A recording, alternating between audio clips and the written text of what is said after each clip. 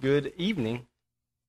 I guess you say good evening if it's nighttime. You don't say good night unless you're leaving, right? Good evening. It sounds like Dracula.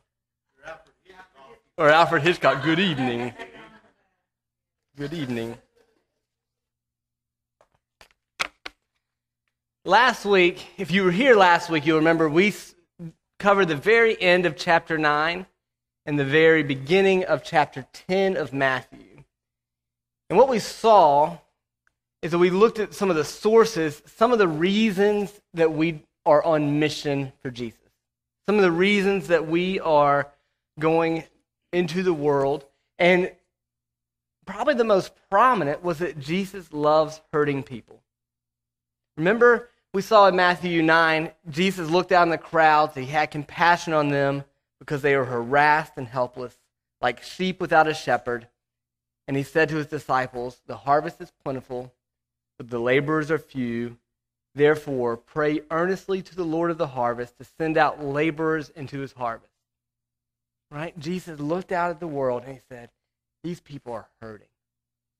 And he looked to his disciples and he said, pray. The most important thing you can do when you see hurting people is you can pray. You talk to God who can do something about it. And you say to God, God, will you send somebody to help them? And then you know what God does? He says, of course I will. I send you. If you pray for somebody to be sent, you might be the one that's sent. And so Jesus sends his 12 disciples into the world to meet the needs of those hurting people. And so tonight we're going to look at the rest of chapter 10, and we're going to see Jesus say, since I'm sending you, let me give you kind of a pregame speech. Let me give you a warning about what to expect, and a warning that this mission is not going to be easy. It's not going to be easy at all. You will face suffering and persecution, and it won't be easy, but I want you to endure. I want you to stay the course. It's going to be worth the cost. In some ways, it kind of reminds me, when I was in high school, I played soccer. And at my high school, soccer was a fall sport. So we would start practicing in August, the hot weather. We would show up on the first day of practice, and our coach would give us a speech. He would say, anybody who's going to be good at soccer has to be able to play 90 minutes of soccer. How long a game lasts, you have to be in shape. I looked up today, actually the average player on the U.S. World Cup soccer team ran over 6 miles per game. He said, so if you're going to play soccer, you have to be in shape. So we're going to run and run and run because you have to be able to endure. And I hate running. I hate running, especially in August. I hate running. But we would get out there and I would run because I knew that if I couldn't endure, I couldn't be on the team. In the first few weeks, there would be basically, well, we were outside, but we would run, and then there would be a little break for us all to throw up because we had ran so much, and then we would run again. And we ran, and we ran, and we ran, and I hated it, but I endured because I knew that this running had a point. It had a purpose. My coach told me ahead of time it's coming. He told me it was valuable and that it was worth enduring because in the end, that's what made a good soccer team. And I think that's kind of similar to what Jesus is doing right here. He says, I've just called you for a mission, and I want to let you know up front that it's not an easy mission. You are going to suffer and suffer and suffer, but I want you to know up front it's worth it. You need to stay the course. It's worth it. So he's going to warn us tonight. Stay the course. We're going to divide the passage. We're going to go through the whole 10th chapter, starting in verse 5 to the end. And we're going to look at 4 major sections. One commentator came up with some catchy titles, so I'm going to use his titles for it. He said the first section is Jesus' travel instructions. Through the travel instructions, Jesus tells the disciples where to go, who to talk to, and what to do. In the second section, starting in verse 16 through 23, there's going to be trouble instructions. Jesus is going to warn you it's going to be hard. There's going to be some trouble. In verses 24 through 31, the third section, he's going to give you trust instructions. Why in the world will I stay the course in light of the suffering he just told me that's coming? And in the very last section, Jesus is going to say, this is my decision section, or this is the section that tells you all of this matters. You're on a mission that requires suffering, but this is why it matters. He's going to tell you that eternity lies in the balance. Souls are at stake, and so you stay the course, because in the end, there's heaven and hell that awaits people. Let me try to summarize all of that. Matthew 10:5 through 10:42 is one big sermon. We can call it the mission sermon. And the main idea of this sermon is it's going to be hard, but endure anyway. The main idea is that if you are on mission for Jesus, it will be hard and you will suffer, but the reward is worth the cost. That's the main idea. Here's one neat thing about it. Matthew tells us the story of Jesus telling Matthew and the other disciples about missions, about their mission, a very individual mission. But he doesn't tell it for the disciples' sake. He tells it for our sake.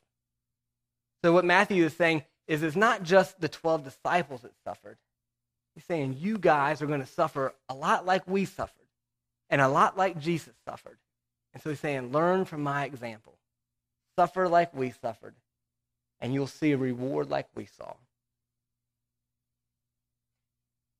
I want to pray, and then we'll just dive into our passage. Dear Lord, we're going to cover a lot tonight. And there's a lot to wrestle with, because there's hard words about suffering, and we've conditioned ourselves to run away from suffering.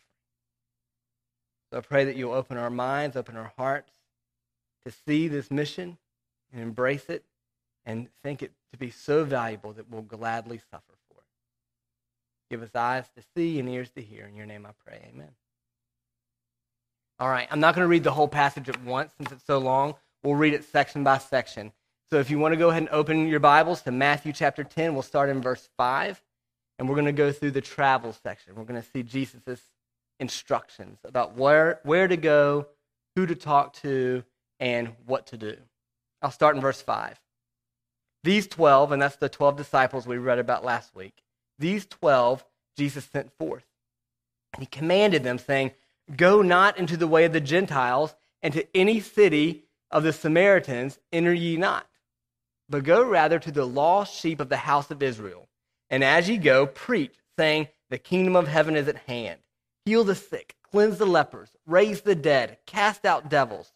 Freely you have received, so freely give. Provide neither gold, nor silver, nor brass in your purses, nor scrip for your journey, neither 2 coats, neither 2 shoes, nor yet staves, for the workman is worthy of his meat. And into whatsoever city or town ye shall enter, inquire who in it is worthy, and there abide till ye go thence. And when you come into a house, salute it. And if the house be worthy, let your peace come upon it. But if it not be worthy, let your peace return to you. And whosoever shall not receive you, nor hear your words, when you depart out of that house or city, shake off the dust of your feet. Verily I say unto you, it shall be more tolerable for the land of Sodom and Gomorrah in the day of judgment than for that city. Let's start by looking at some of the harder questions, and then we'll move to the big point of this passage. I think one of the harder questions is, who are the lost sheep of Israel? Why go to them and not to the Gentiles or to the Samaritans? So what's he asking there? Let's start with who are the lost sheep of Israel. I think the answer to this question is rather simple because we saw it last week. Jesus looked out at the hurting and helpless people, and he says, these are like sheep without a shepherd. And we talked about that, and we said the sheep are without a shepherd because the Jewish leadership, the religious leadership, had stacked on rule after rule after rule with no compassion and no mercy. And so Jesus says to his disciples, go out and find those people. Those people who are hurting and helpless in the house of Israel, you go find them and minister to them. Go find ordinary Jewish people and be a help to them. Why, though, Jewish people? Why not Gentiles and Samaritans? I think this is something that some theologians call the Jewish first chance. But the idea that's really behind here is that I think Jesus is reminding us that Christianity is the fulfillment of a Jewish religion. He's saying, I'm the fulfillment of the Old Testament. I'm the Messiah that was promised in Jewish scriptures. And so we're going to go there to remember that this isn't a new thing that I'm doing. This is the continuation of the plan of salvation that I started all the way back with Adam and then with Abraham and then with David. There's a guy, I'm going to read a pretty long section from Matt Woodley. I thought he was really helpful on this. He said, the Bible doesn't hide the fact that God chooses some people to be in a special relationship with him. That God chose Abraham, one man among millions. And he said, I will bless you. So to us, this may seem unfair and exclusive, but in the biblical story, being chosen implies a responsibility. It's not just a privilege. God kept telling his chosen people that they were chosen for a special purpose. To share God's love with the world. They were blessed in order to be a blessing. It's as if God's blessing always starts small and particular and like a single tiny seed before it can spread out like a broad, beautiful fruit-bearing tree. And Jesus' point here is that God hasn't abandoned plan A to redeem the cosmos. He still wants to bless the world by working through his chosen people.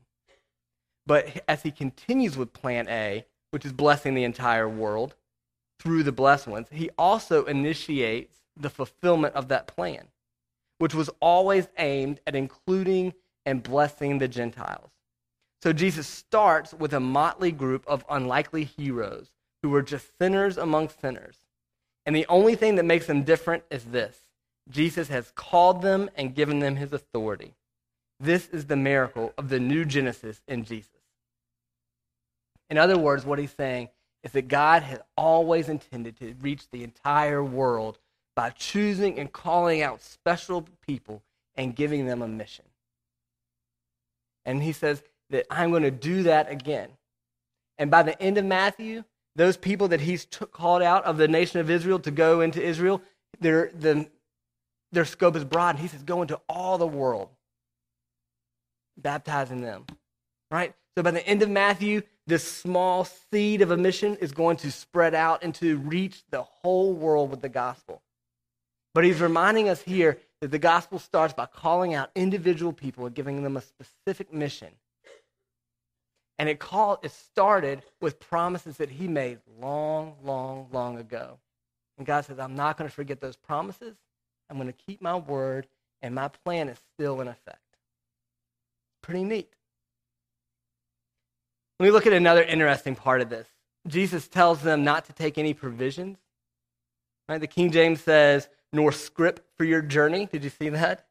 Other translations say don't acquire or take along, and it lists some things you don't take along. It includes taking along extra clothes and shoes and a walking stick.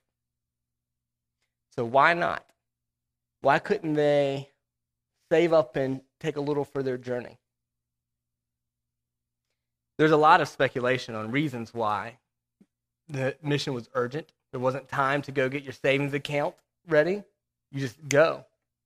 But Jesus also kind of tells you the reason there, and he says that the workman is worthy of his meat. He says, don't go collect everything you need to be a missionary. Just go, because you're going to be worthy of your hire. The work that I'm sending you out to do, I'm going to reward you for it. So trust me. And he tells you how he's going to do it. He's going to send you into villages, and there will be these people of peace that will receive you in. And they will give you shelter and food and clothes. You will be provided for by the people that God has prepared to provide for you. And you don't need to prepare. God's already prepared for you. That's neat. God's called you to a mission, And he says, and I'm going to prepare for it. I'll prepare you for it. I think it's pretty neat. I immediately, as I read this, thought, that reminds me of kind of what we did when Kenny Marr came. An evangelist come here, and Kenny Marr didn't know what he would be paid. We just said that God's prepared these people for you, and you guys provided graciously. He didn't have to come with an extra cloak. He came and said, let's see how God will provide. And I'm so thankful that I believe that he was able to not only come here based on your provision, but to go out to the Midwest. And we'll see that part of the importance of us providing that way is that not everyone is a person of peace. As we keep reading, there's going to be people that will reject that mission. And it's our responsibility to continue sending, continue enduring in the face of that rejection. Let's move to kind of what I think is the heart of this passage, and that's what are they supposed to do? He tells them where to go. He tells them who to talk to. He tells them that he's going to provide. And then he says, and this is what I want you to do. In verse 7, Jesus says, I want you to preach, saying the kingdom of heaven is at hand. Heal the sick, cleanse the lepers, raise the dead, cast out devils. Freely you have received and freely give. In other words, he's saying, do everything that you saw me do in chapters 5, 6, 7, 8, and 9. You saw me preach the gospel, you go preach. The kingdom is at hand. You saw me heal, you go heal. You saw me raise the dead, you raise the dead. You saw me cast out demons, you cast out demons. You go be me to the people of Israel. You are my representative. The ministry that you have seen me do, you go and do likewise. And we also talked last week about how there's kind of two big categories. You go meet their spiritual needs and you go meet their physical needs. You tell them about the kingdom and you heal the sick. And you cast out demons and you raise the dead. Physical needs, spiritual needs, both. Full orb, everything that sin has destroyed, you are responsible to put back to right, the same way Jesus did. We go back and preach the gospel that saves the soul, and we meet needs. Sickness, poverty, we meet needs. He says, you go and be me to these people. There's something new, though. We didn't see this last week. What we see this week is that some people are going to accept that message, and some people are going to reject it. He says some people are going to receive you and be people of peace, and some people are not. Your job is to go and share. It reminds me, when I was involved in Campus Crusade for Christ, we had a phrase that described what successful evangelism was. This is Bill Bright's words. He said, success in witnessing is simply taking the initiative to share Christ in the power of the Holy Spirit and leaving the results to God. That's it. Disciples, here's your task. You go share Christ and let me worry about the results. I will take care of your food and clothes and your walking stick. I will take care of who will accept and who will reject. I'm asking you just to be faithful. Successful sharing, successful evangelism is to share Christ in the power of the Holy Spirit and to leave the results to God. That's all he's asking. That's all that he's asking. Let's keep moving through our passage and turn to verse 16. We finished the travel section, and this is where the warnings start. There's a trouble section. Trouble instructions. He's going to say that this mission will be accompanied by suffering. We'll start in 16. Behold, I send you forth as sheep in the midst of wolves. Be ye therefore wise as serpents and harmless as doves. But beware of men, for they will deliver you to the councils. They will scourge you in the synagogues, and you shall be brought before governors and kings for my sake, for a testimony against them and the Gentiles. But when they deliver you up, take no thought of how or what you shall speak, for it shall be given to you in that same hour what you shall speak. For it is not ye that speak, but the Spirit of your Father which speaketh in you. And brother shall deliver up the brother to death, and the father the child, and the children shall rise up against their parents and cause them to be put to death. And you will be hated of all men for my name's sake. But he that endureth to the end shall be saved. For when they persecute you in this city, flee ye into another. For verily I say unto you, ye shall not have gone over the cities of Israel till the Son of Man be come. And I think the main idea here is that we should expect persecution and accept persecution. It's not that we seek persecution or that we're some sort of gluttons for punishment, but Jesus is telling us that his followers will be marked by faithfully enduring in the face of serious suffering and persecution. I think it's kind of interesting how often Jesus uses animals to teach us about spiritual realities. I heard one sermon, a pastor was talking about John Stott, who's a pretty famous theologian. He said that John Stott had once said that every serious theologian should also take up a hobby in nature of some sort, studying animals or stars or nature. He said God has revealed himself through his word and through his creation, and sometimes through his creation in his word. He said we know reality by looking at God's creation. We know God by looking at what he makes. And so Jesus does the same thing here. He says, let's use 4 animals to help you kind of understand what it means to be on mission. And he starts off by telling us that we're going in like sheep among wolves, which is interesting because he just called us to go to the lost sheep of Israel. And now he says those sheep are going to be wolves.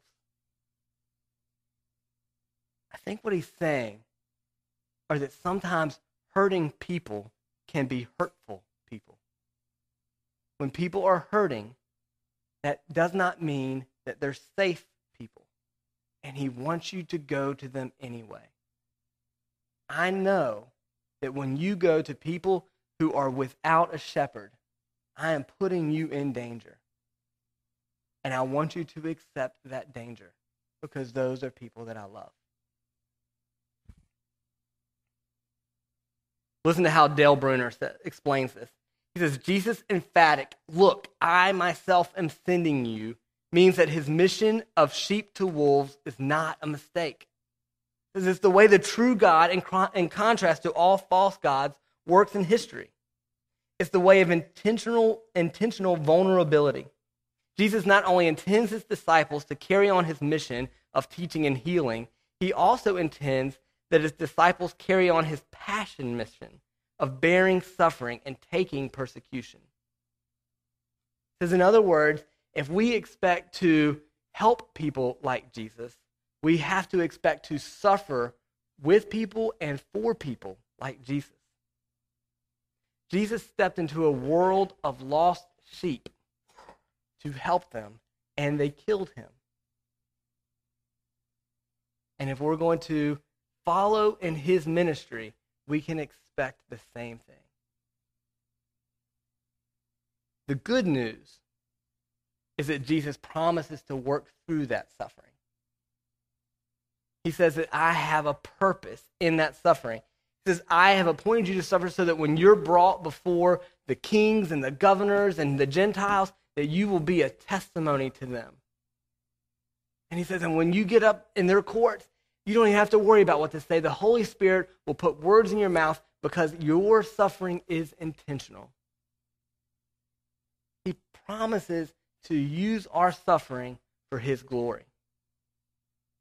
It reminds me of Joseph's message in Genesis 50, when Joseph's brothers come up to him and he says, what you meant for evil, God meant for good.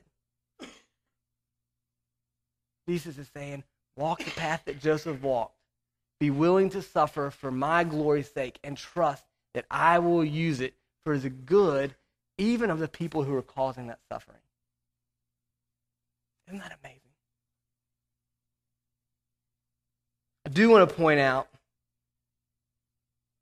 that while Jesus is calling us to endure suffering, he's not calling us to suffer for suffering's sake. It's not the suffering that's important, it's the mission that's important. And I think that's why he warns us to be wise as serpents. Be alert. People are going to hurt you, so be paying attention. Be wise. Don't be fools. And the idea, well, he even goes so far as to say, there may even be a time where your suffering is so bad that you will flee to another city. Right? A wise person is willing and accepts suffering, but that wisdom may mean that I need to go somewhere else, that this door has been closed. But what he doesn't want us to do is think that being wise as serpents means we snap back like serpents.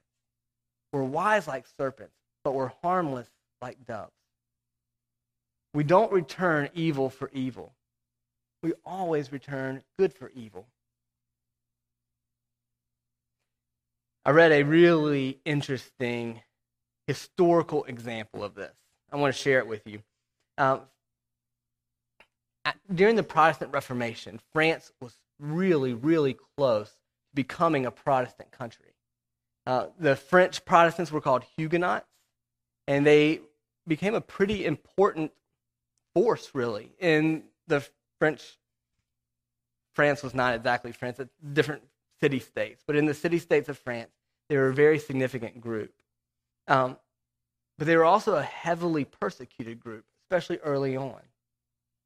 And there was a famous interchange that happened between a Catholic king of one of those city-states and a French Huguenot named Beza or Beza. I don't know how to pronounce his name. But the king was threatening, I'll call him Beza. The king was threatening Beza with this increased persecution. I'm going to keep rolling out the pain on you guys. And this was Beza's response.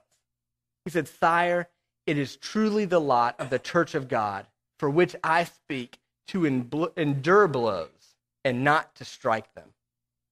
But may it please you to remember that the church is an anvil that has wore out many hammers." Isn't that neat? Beza thought, in this war between two churches, the evidence of the true church versus the false church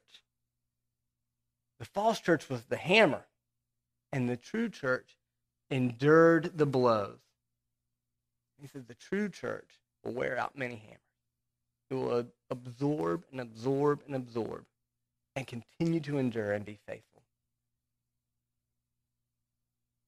The problem was that Beza's attitude kind of was lost over time. People began to recognize that the Huguenots, after absorbing so many blows, began to think we have to strike back. One historian said that passions prevailed, and when repeatedly attacked, the Huguenots began to fight back, and the infamous War of Religion began. And there was a French ambassador who in 1569 wrote, "But for the war, France would now be Huguenot," because the people were rapidly changing their faith, and the Protestant ministers were much respected, and they exercised authority among them. But when they passed from words to weapons, they began to rob and destroy and to kill the people. The people began to say, what kind of religion is this? Compare that to the early church. In the early church, the disciples were all sheep, never wolves. All 12 of the disciples and apostles, except for John, died a martyr's death. And John was cast to the Isle of Patmos, where he died basically in exile as a prisoner. Augustine, he looked back on those times and said, there was a time that there was a herd of wolves and just a few sheep. He said, but when the many wolves killed the few sheep, the wolves were changed and they became sheep. Pointing out that God used the suffering of his people to bring about repentance, to bring about conversion.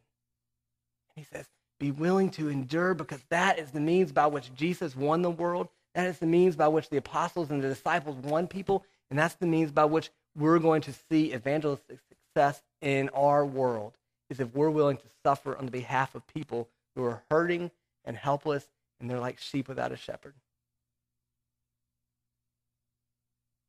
Let's keep moving. We'll turn to the trust instructions. Why would you trust in order to absorb that kind of suffering?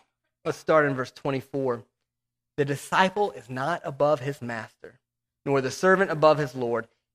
It is enough for the disciple that he be as his master, and the servant as his Lord.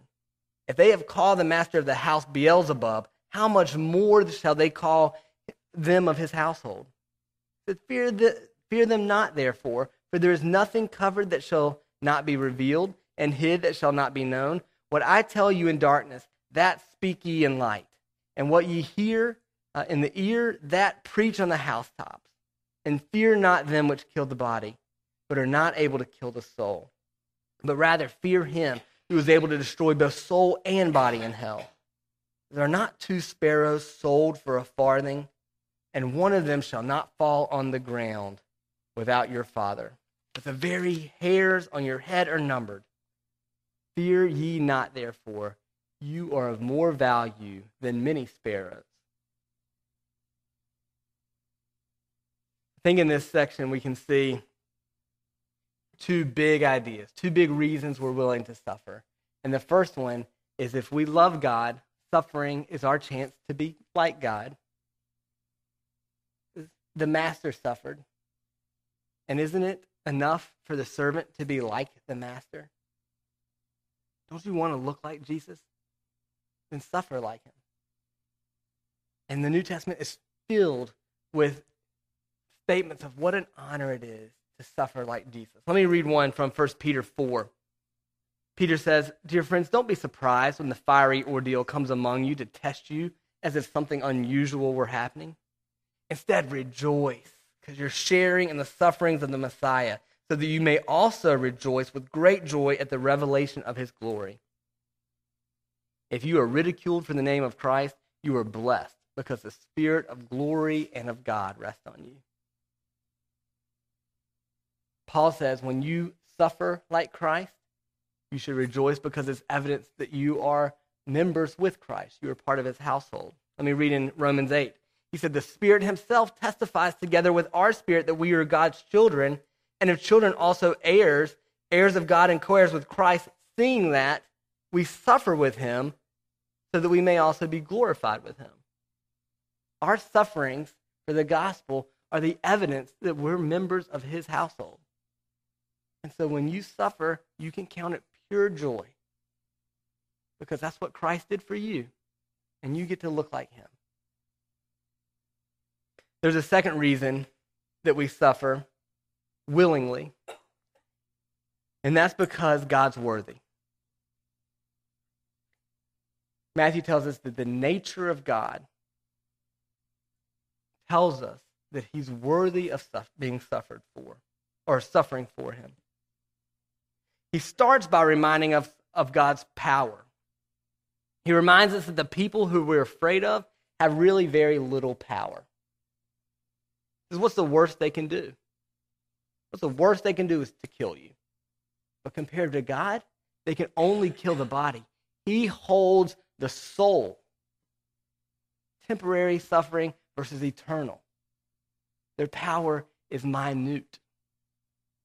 God's nature is so big that you should gladly suffer for him. But he goes on to say, but it's not just his bigness, it's also his love. His nature is such that you can happily suffer for him because he cares for the sparrows and he cares even more for you. God's bigness and his love are plenty good reasons for you to suffer for him. Do you remember the old hymn, His Eye is on the Sparrow? It says, "Why should I feel discouraged? Why should the shadows come? Why should my heart be lonely and long for heaven and home when Jesus is my portion, my constant friend is he? His eye is on the sparrow, and I know he watches me." I think that Jesus is reminding us the same thing that hymn is saying, that Jesus is so good. He's full of power, and he's full of love. And we should be happy to suffer for him and for his mission. Let me move to the very last section, the fourth section, and this is kind of the end game of mission. The last reason we suffer is because at the end, your mission matters. There's eternal weight. Let me just read it. I'll start in verse 32, and we'll finish through the end of the chapter. "Whosoever therefore shall confess me before men, him I will confess also before my Father which is in heaven. But whoever denies me before men, him will I also deny before my Father which is in heaven. Think not that I am come to send peace on earth. I am not come to send peace, but a sword. For I am come to set man at variance against his father, and the daughter against her mother, and the daughter-in-law against her mother-in-law. And a man's foes shall be that of his own household. He that loveth his father or mother more than me is not worthy of me. And he that taketh not his cross and followeth after me is not worthy of me. He that findeth his life shall lose it, and he that loseth his life for my sake shall find it. He that receiveth you receiveth me, and he that receiveth me receiveth him that sent me. He that receiveth a prophet in the name of a prophet shall receive a prophet's reward, and he that receiveth a righteous man in the name of a righteous man shall receive a righteous man's reward. And whosoever shall give a drink unto one of these little ones a cup of cold water, only in the name of a disciple, verily I say unto you, he shall in no wise lose his reward. And it came to pass, when Jesus had made an end of commanding his 12 disciples, he departed thence to teach and to preach in their city. There's a lot in here, but I think we can boil the main idea of this section down to Jesus says, your mission matters because you're calling people to a decision. Because being on mission means that when people meet you, they will have to radically choose Christ or radically reject Christ. They will either confess him or deny him. They will either love their lives on this earth or they will hate their lives on this earth. That you are the test. You are the litmus test that shows everyone whether or not they are a disciple. That is why they persecute you, but it's also why your mission is so important. Because here at this decision, at this crisis moment, is where eternal life is found or lost. Your mission matters because you are a person's opportunity to accept or to reject Christ. Jim Elliot was a missionary to Ecuador, and I think we've talked about him a little bit before here. But let me read you a quote of his. He says, "Father, make me a crisis man. Bring those I contact to a decision. Let me not be a milepost on a single road, but make me a fork that men must turn one way or the other on facing the Christ in me." Do you see what he's asking? See, I don't want to be simply someone who says this way to Christ. I want to be somebody that says choose or reject, accept or reject. I want to be not a signpost, but a fork in the road. My ministry, my mission is to tell people that life and death hangs in the balance. To say, like Joshua said, choose you this day whom you will serve. That's why people may reject you, because that's a harsh message to many people. But it's also why your ministry is so important, because without that message, people will never know.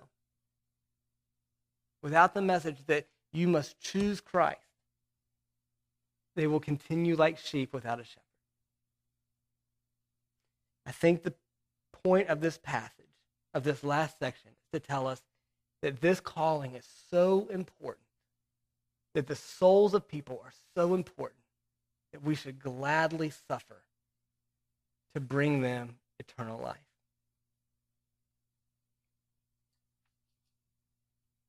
Let me try to end this message with some practical application questions. How do you take Jesus' message on mission, his sermon on mission, and apply it to your own life? I think hopefully, you've already seen some areas that you can apply, but let me bring up 3. One is, I think every single one of us need to ask the question, have we accepted or rejected? Have you accepted Christ or rejected him?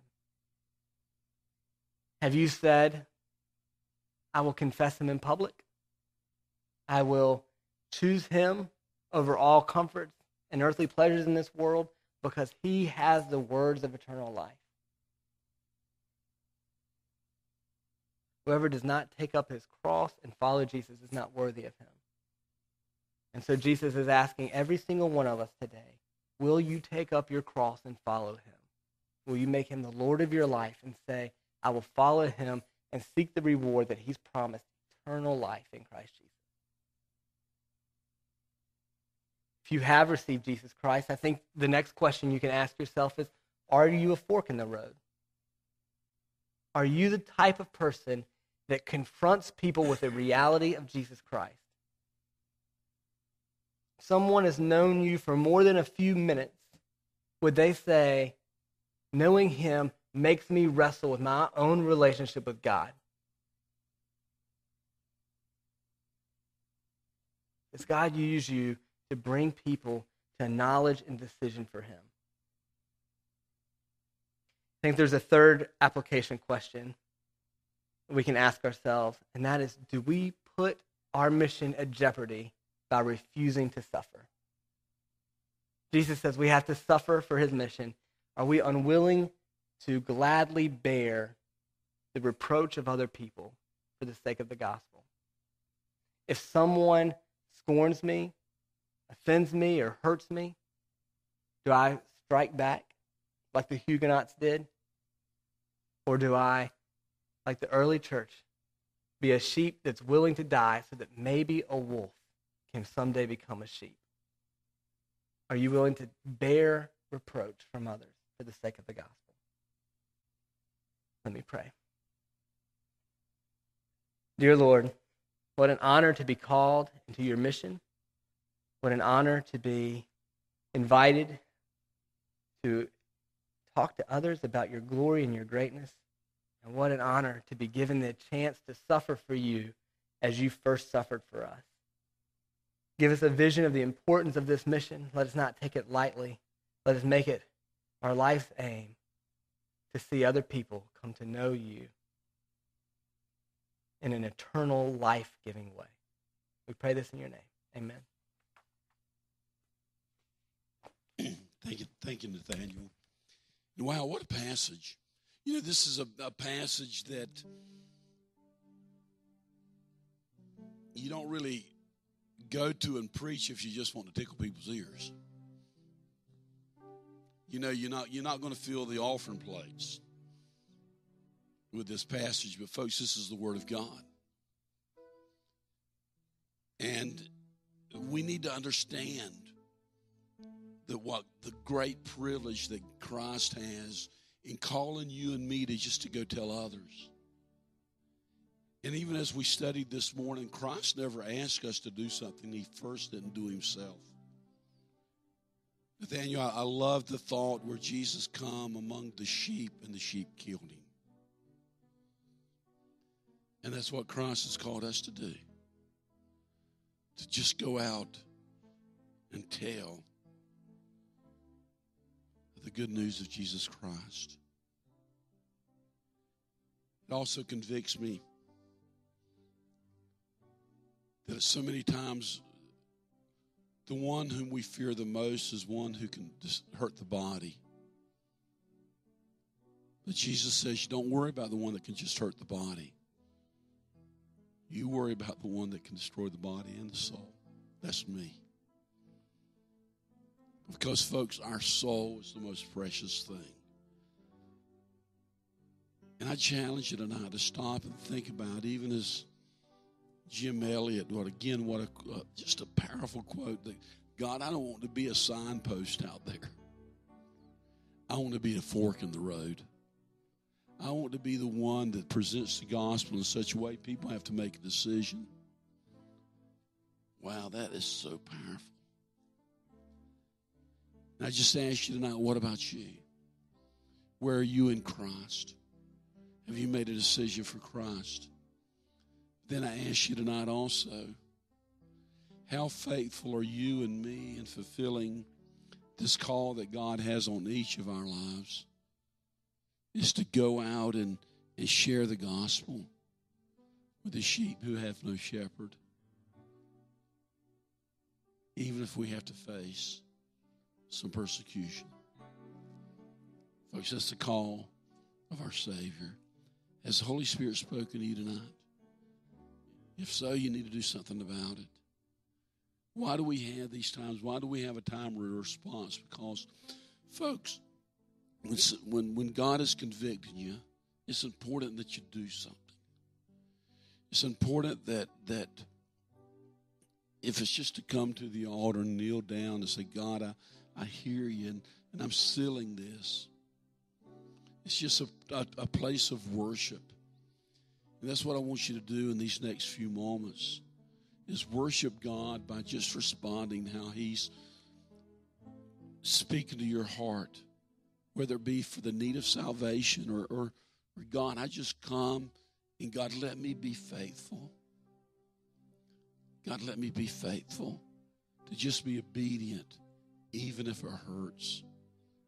And I think all of us need to be reminded of that prayer. Is the Holy Spirit speaking to you? I want to ask you to stand right now. As Tonda leads us in a time of song. The altar's open, my friend. I invite you to come. Let us be faithful.